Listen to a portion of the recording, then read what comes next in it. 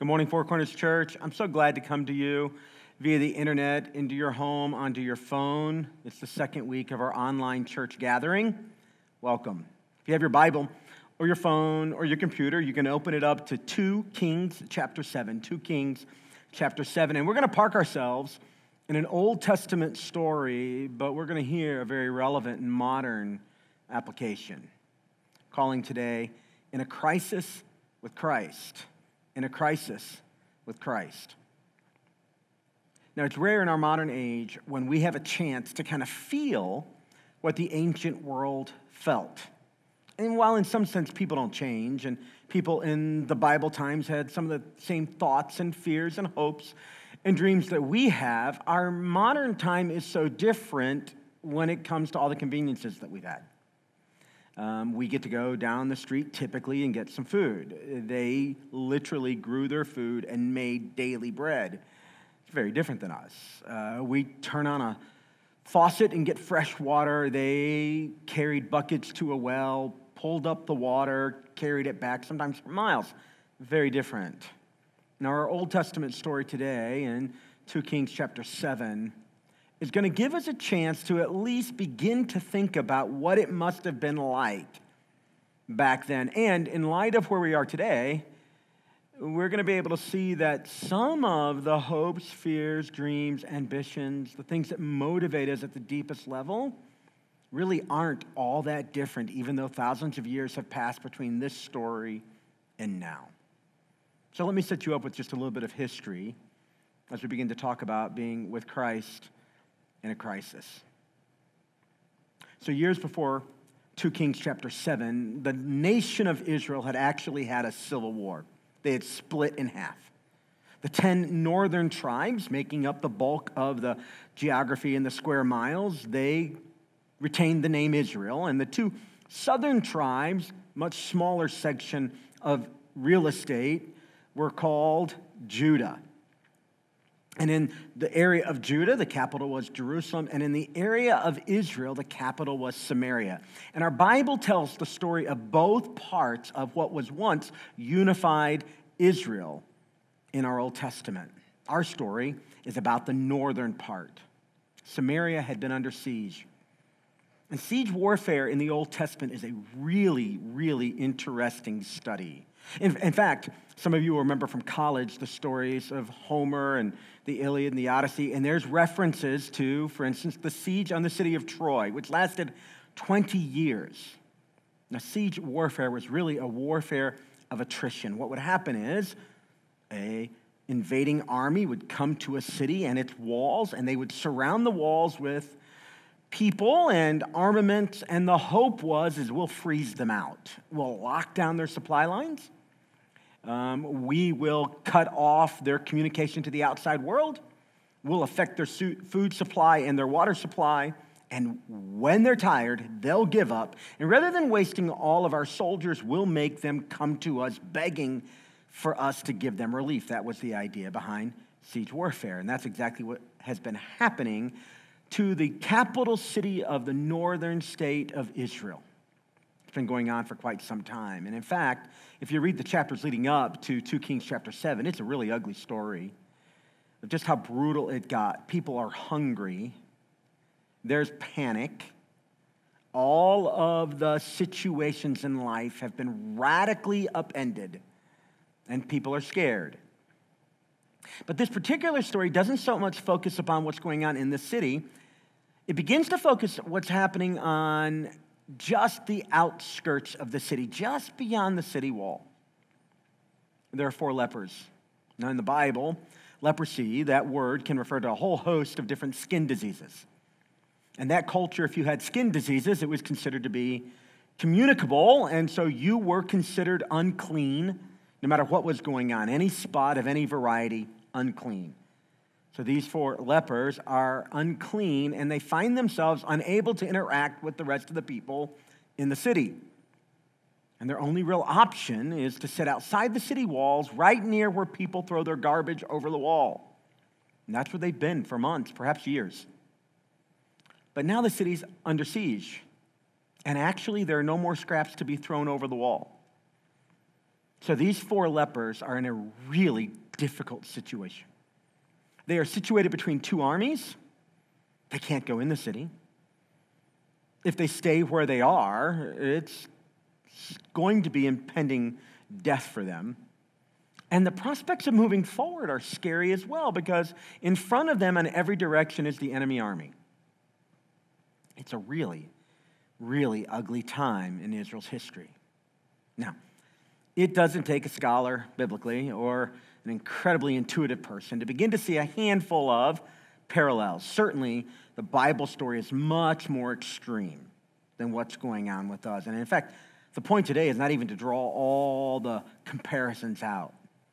I want to focus on these four lepers and how they thought about what was going on, how they responded to what was going on, how they felt emotionally while they were doing life in a precarious situation, uncertain about how it was going to work out, and really all the normal conveniences of their already put out life being stripped away from them. 2 Kings chapter 7, beginning with verse 3, here's what our Bible says. Now there were 4 men with leprosy at the entrance of the city gate. They said to each other, "Why stay here until we die? If we say, 'We'll go into the city,' well, the famine is there and we will die.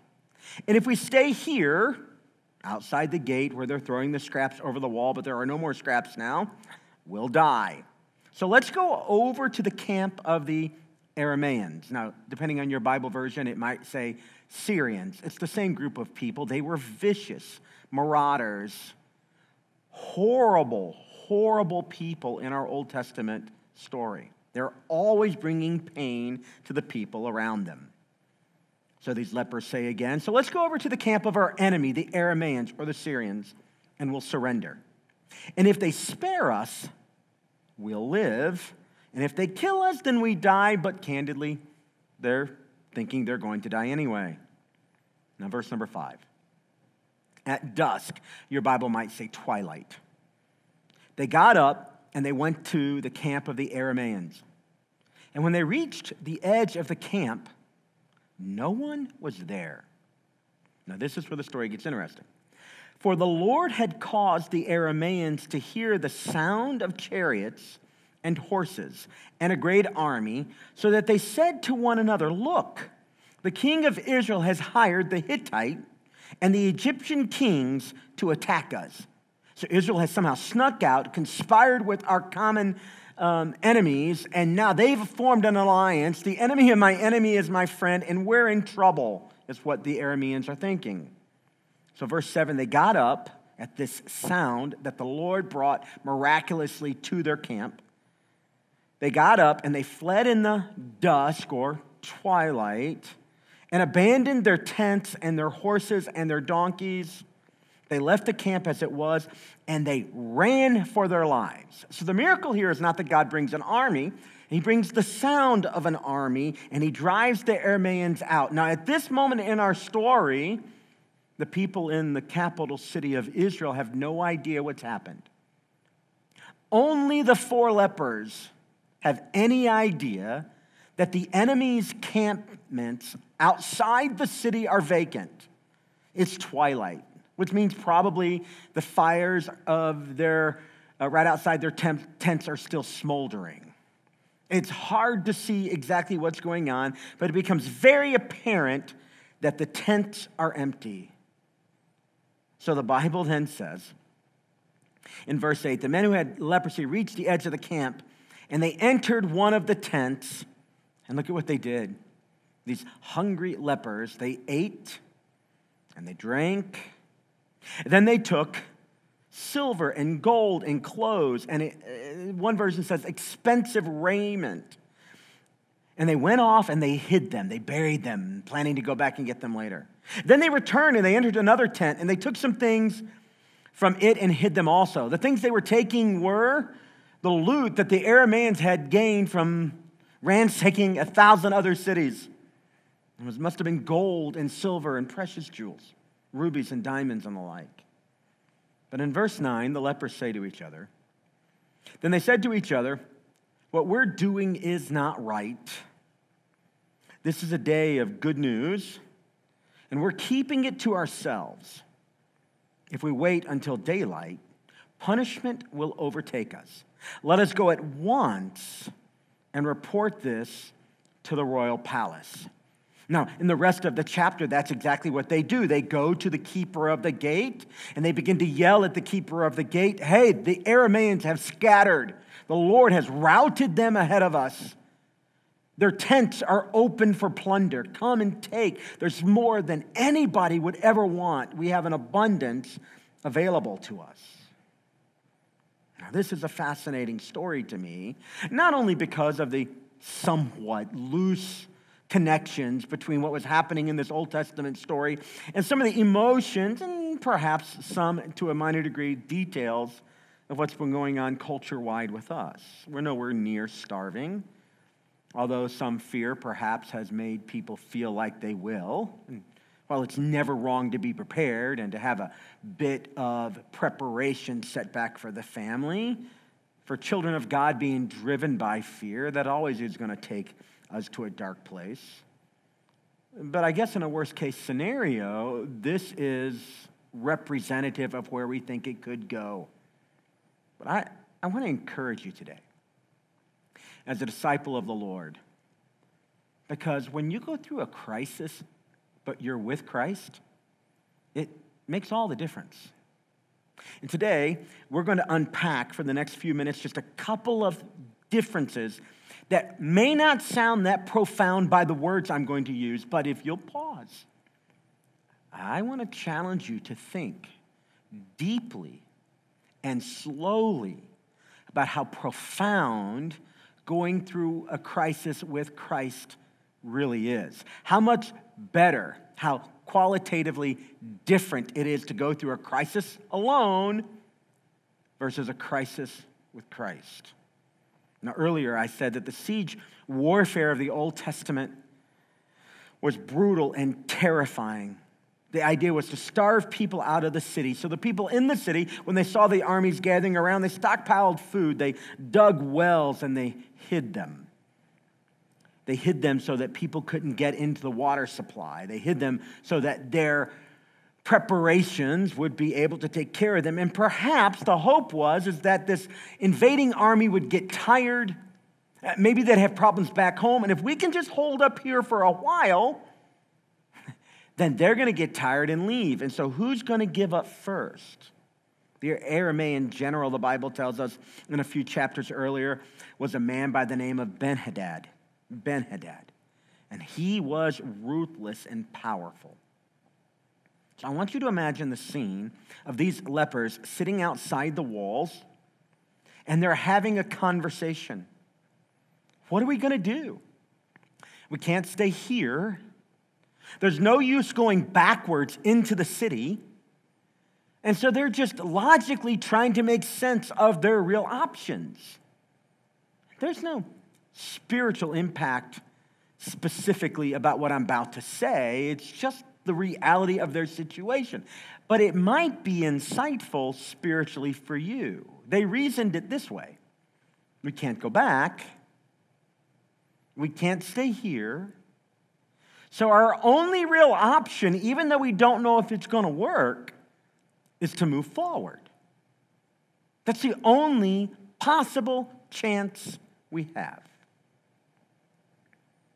I want to talk with you about the necessity to move forward and how important it is to move forward, especially when life has been suddenly turned upside down. How important it is to move forward, especially when, as a disciple, what you thought was going to happen didn't happen, and some of your fears you thought might never come actually comes. I'm not asking you as a disciple to simply have a logical conversation and arrive at the same place I'm trying to take you as the lepers may have had outside the walls. It just makes sense to us that we can't stay here and we can't go back. There's no food in the city. There's no food coming over the wall in the form of scraps of people's garbage that we can dig through. So we can only move forward. I'm not asking you to arrive at this logically. I'm asking you, as a disciple, for a few minutes to think about the fact that no matter what crisis you're going through, with Christ, you're actually going through it. With Christ, the whole point is that you can move forward through the stuff of life. In the 23rd Psalm that we often quote at times of crisis and loss, David writes these words in the old King James style of the Bible. Yea, though I walk through the valley of the shadow of death, I will fear no evil. I don't know which is the more important part of that verse. I'll fear no evil, or as I walk through the valley. I want to be completely clear with you. When you're with Christ in a crisis, He'll take you through. Now, there are some things that you can do. There are some things you can think about. There are some actions you can take. In fact, there's a way to follow God through that makes the journey not necessarily painless, but certainly less painful. It doesn't necessarily rush you through the lesson or through the valley, but as you're going through it, you get the sense that there's purpose and meaning and even sometimes beauty that can be found in even the most dark situations. When you're with Christ and you're a disciple and you're going through the valley, you can arrive to a place of peace knowing that while you don't know what's ahead, maybe the shadow has blocked the light on the path, you do know who's actually leading you. And so that when you follow Him, you're actually safe because He's committed to taking you through. I'm going to give you 4 simple statements that I want you to think about with me. Here's the first one. When I'm with Christ in a crisis, me can be replaced by we. And when I think about these 4 lepers, my first impression is that there are 4 of them.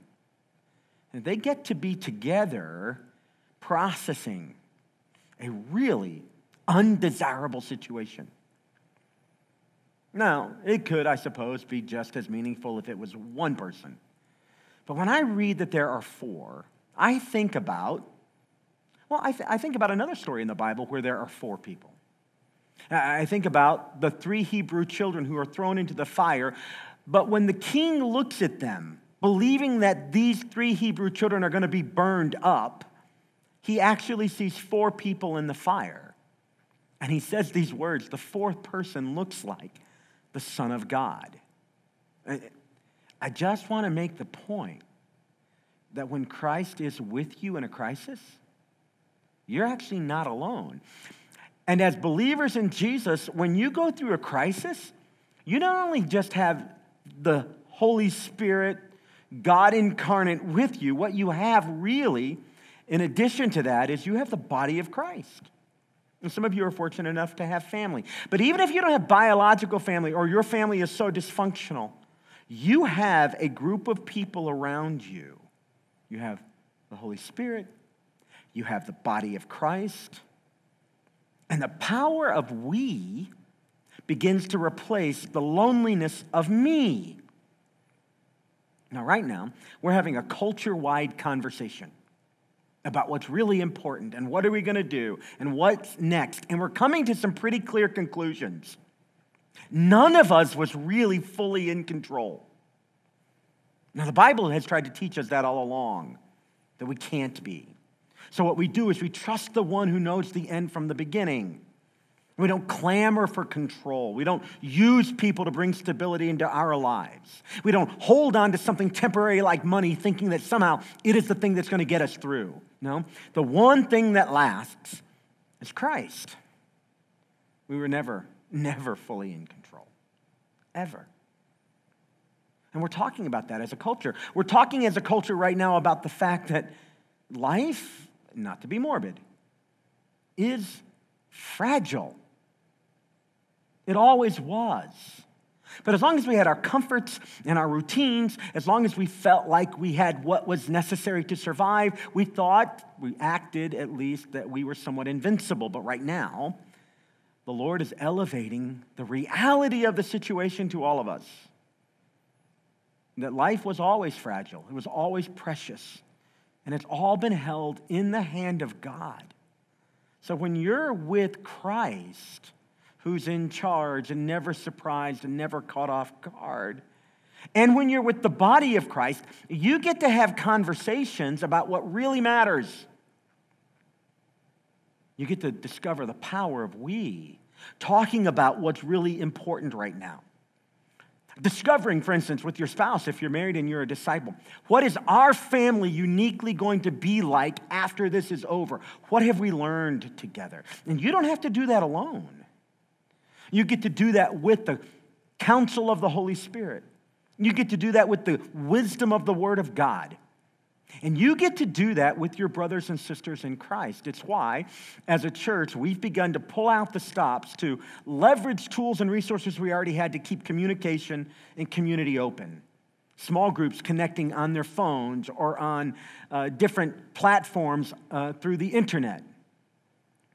Some people are just utilizing tools they've already had. Some are discovering new ways to do this. Why? Because there is deep power when you're with Christ and when you're with the body of Christ. We trumps me. And by the way, this is the way it's always supposed to have been with Christ. When you're a Christian, there are no lone rangers. I'm not even talking about whether you're an introvert or an extrovert. You have a family around you. And I believe you're going to have an opportunity to discover just how powerful the family of God really is. I think the enemy had just about convinced us, as an American culture at least, that church was really about programs and buildings and what we offer. I think he had almost lulled many of us into a consumeristic mentality. But no more. Because we're having a conversation about the power of what really is going on, and that is the body of Christ, not one of us, but all of us. And I'm actually quite excited to discover that with you. And let me give you another profound difference that can happen when you have Christ with you in a crisis. Number two, with Christ in a crisis, complexity can give way to simplicity. Now, it may be too soon to say our path forward on the deepest level is very simple, but I bet you in a few days, all the different stirrings of your mind and your heart, and all the different news stories, I bet you there's going to begin to be some convergence. And if you're a follower of Jesus, you're going to hear it more and more from those that are tuned into the Spirit. We are going to land on really what we should be talking about. Now listen to me. My next few words are not meant to be judgmental at all. But what the church should have always been talking about was the fragile nature of life. We should have always been talking about that after this life, there is an eternity to be gained. There's a heaven to be won and a hell to be avoided. That is not opportunism. That is not fear-mongering. That has always been the most important conversation somebody could have in this life. And it's amazing now, standing where we stand today, how simple it is to see that. And if you're not there yet, I pray the Lord will get you there. Because every one of us, those that follow Jesus and those that don't, have a unique time in history that I've never quite yet experienced. We've inched towards it. This is radically different. We get to discover, what do we really think the point of this life is? And we are bombarded with answers to that question. Most of them are attached to money. Buy my product and discover the real meaning in life. Buy my product and discover great satisfaction. But the truth is that right now, the simple picture is that those things do not satisfy. Many of the things we thought we needed, we actually don't need. We had confused our wants with our needs, but the picture is getting more simple. That's the power of walking with Christ in a crisis. The complex can actually get more simple. So let's just talk simple for a second. If you're a married disciple today, at the top of what was important always, even if you've been able to put it off, was that you be a great disciple who is also a husband. Or you be a great disciple who is also a wife. Or you be a great disciple who is also a parent. And really, honestly, was there ever anything really more important than that? Even though other things distracted us, do you see how the crisis with Christ brings simplicity to what really matters? And the power of relationships and the role they're supposed to play in our life. God's actually, I know it may sound too soon to say this, but he's actually giving us a pretty profound gift. He's letting us bust through the complexity of the cultures, conversations, and discover a simplicity of his values and life with him. We get to do this crisis with Christ. Let me give you two more. With Christ, the desperate can make discoveries. I mean, think about these lepers. They were desperate, nowhere to go. And so the simple reality for them was, we're going to move forward. And when they did, they were uncertain. They didn't know what it was going to look like. They didn't know if they came over the hill and began to see the tents, if they would be met with a hostile army or not. But in their desperation, they moved forward. And when you move forward with Christ in a crisis, even when you're desperate, there are discoveries for you to make. Their desperation brought them face to face with the blessing and the provision of God. I believe yours can do the same. And maybe you're not desperate. That's okay. It is a great time for you and for me to ask God a simple question. God, what are you teaching me? What do you want me to discover? And as the tensions mount, if they do for you, if people around you begin to experience extreme discomfort, if it comes closer and closer to your home, to your address, as you're managing what's in front of you the best you can, ask the Lord, God, what are you trying to show me? And I'm telling you, he loves to answer that prayer. He loves to. He loves to come alongside his children and say to them, not only am I with you, not only am I doing things on your behalf, not only am I taking you through on a journey, but I'm going to make this journey count. Not one pain of your life will be wasted. All of it will be used in the good purposes of God to develop you, to develop me. The desperate with Christ can make profound discoveries about life, about their purpose. I bet you, some of you, when this is over, need to think about what you're giving your life to. And for some, it will be minor alterations. For some, I bet you, the right move for you will be cataclysmic, earth-shattering change as you discover that maybe you lean the ladder of your success against the wrong wall. What a powerful discovery. Grab hold of what God has for you while you still have time. Number 4, when we're with Christ in a crisis, bad news can actually become good news. Now, this is not sleight of hand, and this is not me pretending that there isn't genuinely bad news out there. There is. But God has this remarkable way of redeeming even the ugly and making it beautiful, taking the dark to demonstrate how powerful the light is. When you're with Christ, really bad news often gets turned, sometimes in a moment, sometimes over time, to profoundly good news. This is why the gospel, which literally means good news, starts with very bad news. You and I are lost without God. We're spiritually dead. We're sinners. That's how the gospel begins. It doesn't sound bright. But the power of the gospel, the power of God is that bad beginning gets radically shifted because of the grace of God. And the worst news, that there's nothing you and I can do to save ourselves, becomes the greatest news of all time. That because of that, Christ came and did for us what we could not do for ourselves. It's pretty potent. Some of you, like me, have been through a handful of things that were difficult. And looking back, you were able to see some good that came out of it. I'm telling you, that is the profound and consistent work of your Heavenly Father. He loves to take bad news and make it good news. And look what happened with the lepers. They're terrified, and they go into these tents, and there's no one there. And the first thing they do, these hungry lepers, pretty sure they're going to die no matter what they do. And in desperation, they move forward. And when they do, they get to eat. Did you notice that? The first thing they do. That's not a spiritual lesson here. They were hungry. But did you know that the Bible consistently says to us in the Old Testament and even in the New that one of the metaphors God has for us about coming to him is that he prepares a table before us. In the Old Testament, he does it in the presence of our enemies. That's kind of happening here.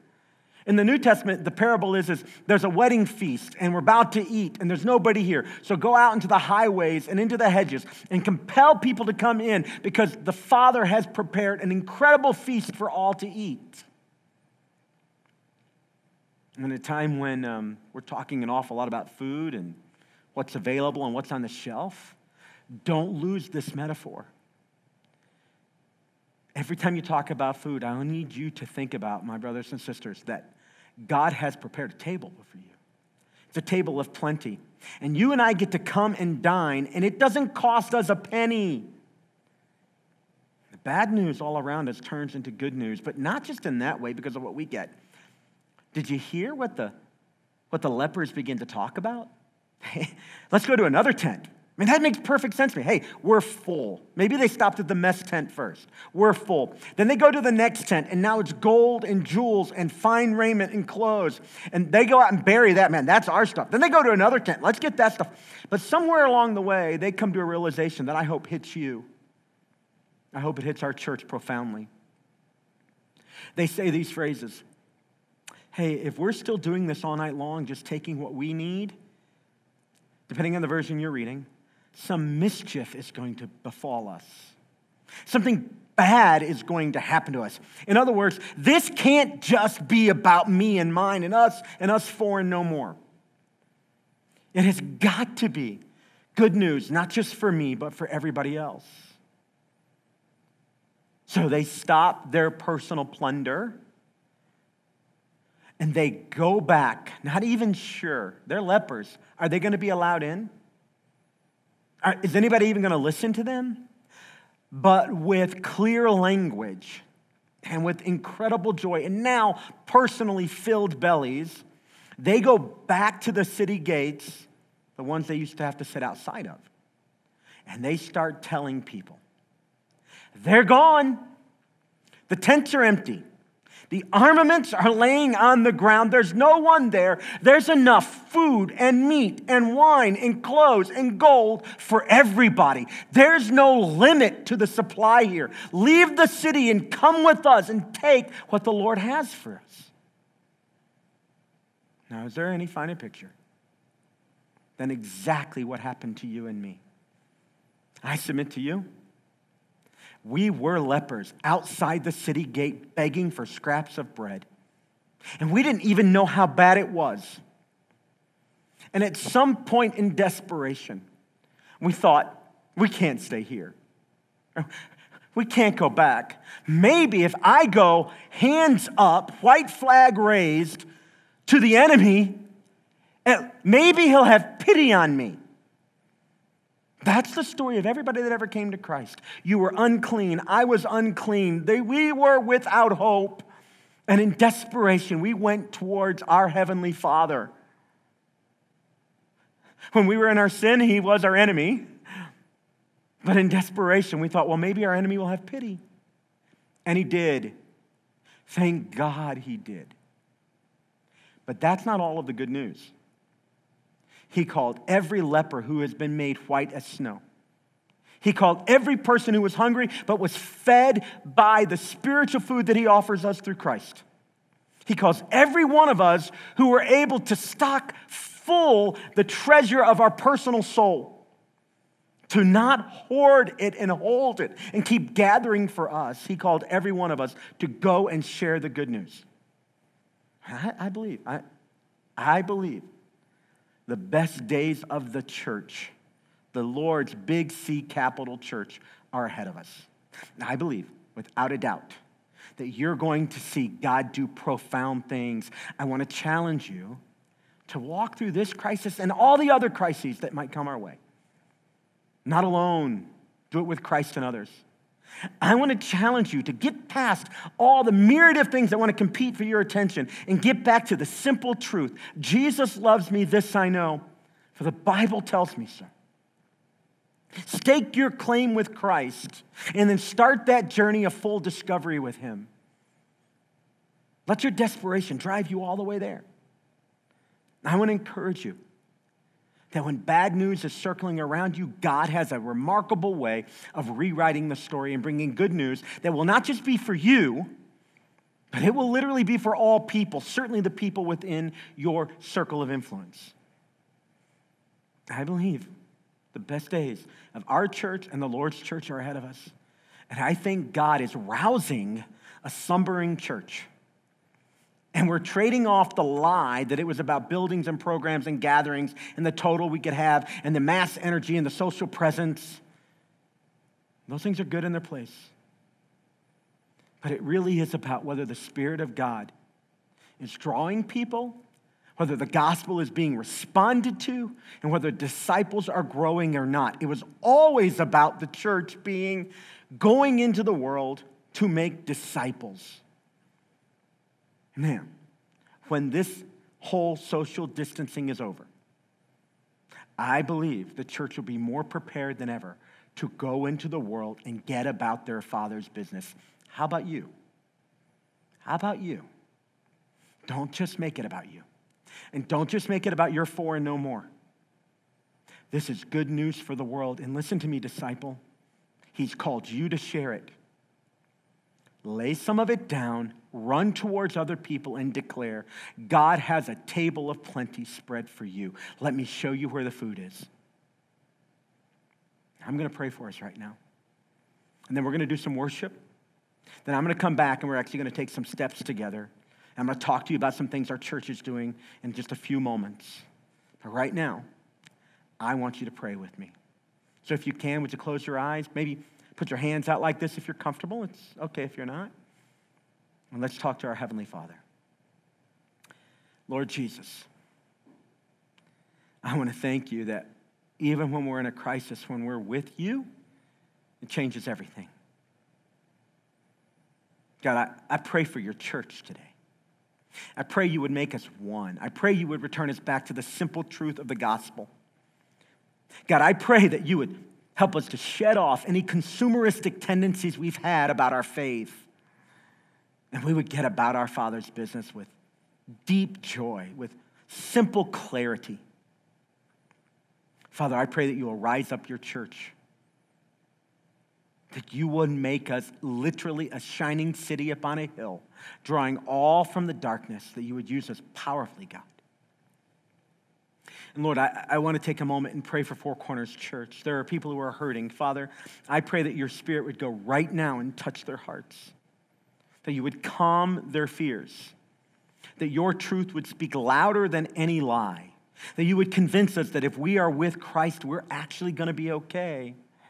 That even if, God forbid, we have to agree with the Apostle Paul, that for me to live is Christ, but to die is actually gain. So Lord, thank you for calling us back. I lift up every man and woman right now who's returning back to you. They've been drifting. They've been disciples, but they haven't been faithful. God, they've been distracted by every other thing, and you've known it. But God, I believe you'll use this situation to call them back. Lord, help them to return back to the cross. Jesus, one more time, forgive me. I need to be your disciple. Use me powerfully. Change me, grow me. And Father, I pray for the men and women for the very first time who are acknowledging that you have a table spread in front of them. And they are the leper with no hope. They're desperate. They can't save themselves. But you have done the work on your cross and in your resurrection. Help them to declare, Jesus, I'm a sinner. Save me. I trust the work you did on my behalf. Be the Lord of my life. We pray this in the name of Jesus. Amen and amen. I want to take a moment right now and turn your attention to our electronic Connect card. In your email, you can use the address nextsteps@fourcornerschurch.com. to indicate a few things that you can do to move forward in your faith. I'm going to give you 5 options. And very simply, all you would do is simply in your email, put the letter A if you want to do A, B for B, and so on. So let me walk you through those 5 options right now. If you prayed earlier with me to receive Christ, I'd like for you to simply take next step A. It says, today, I'm making Jesus my Savior and Lord. And I'd like to send you some information about what it is to be a child of God. A member of our team will be in contact with you. We won't harass you or hound you. Just send us an email. Make sure your contact information is there. If all you give us is your email, that's how we'll communicate. If you want a phone call, give us that information as well. But we'd like to celebrate with you that you came and received what the Lord offered through the gift of Jesus Christ. Or perhaps it's next step B. Now, because I don't know if we're going to be meeting, we're moving our next baptism to May 17th. That's an important date. You're going to want to go ahead and get that down. But for right now, if you want to be baptized, our next baptism is May 17th right here in this building. It's a party around here, and we want to celebrate with you that you have come back to life with Christ, that you have been made dead to your sins and raised to new life with Christ. So just simply email us next steps at fourcornerschurch.com and write the letter B, type the letter B, and we'll communicate with you about what baptism is, answer your questions, and get you started. Perhaps next step C is a prayer that you need to pray. Here's what it says. It says, I'm pray that God would help me move forward with his agenda for my life and that I would grow as a disciple. If you simply send us the letter C, we'll send you a few words that helps you pray about that. We'll join with you. I sincerely believe, disciples, that God wants you to grow in this time. We are not simply waiting for rescue.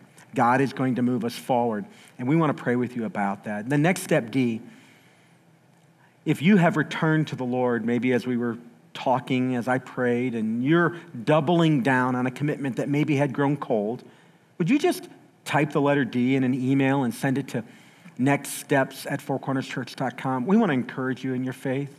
It is totally appropriate. It is totally appropriate to come to God in desperation and when fear mounts. In fact, I don't know how you come to God without desperation. Everybody that has ever come to God came knowing that they could not save themselves. So it's very appropriate to respond this way. And if that's you, we just want to encourage you and give you some tools. Or finally, next step E, this is the power of this place, and I know it's true in a lot of other churches as well. We love to help one another. And I'm going to tell you about one of those options in just a moment, but right now, next step E says, I want to help some, and so send me some ways that I can serve during this time. If you put E in an email to nextsteps@fourcornerschurch.com, we'll communicate with you. Now, if we were in our building together, this is when we would take up our offering and we'd all put our connect cards into the offering bucket along with our gifts to support the ministry of this church. I'm going to have to back up and go to now, and you're going to have to splice that. I'm sorry. Okay, I just lost my voice there for a second. Yeah. All right, I'll do a 3, 2, 1 again, all right?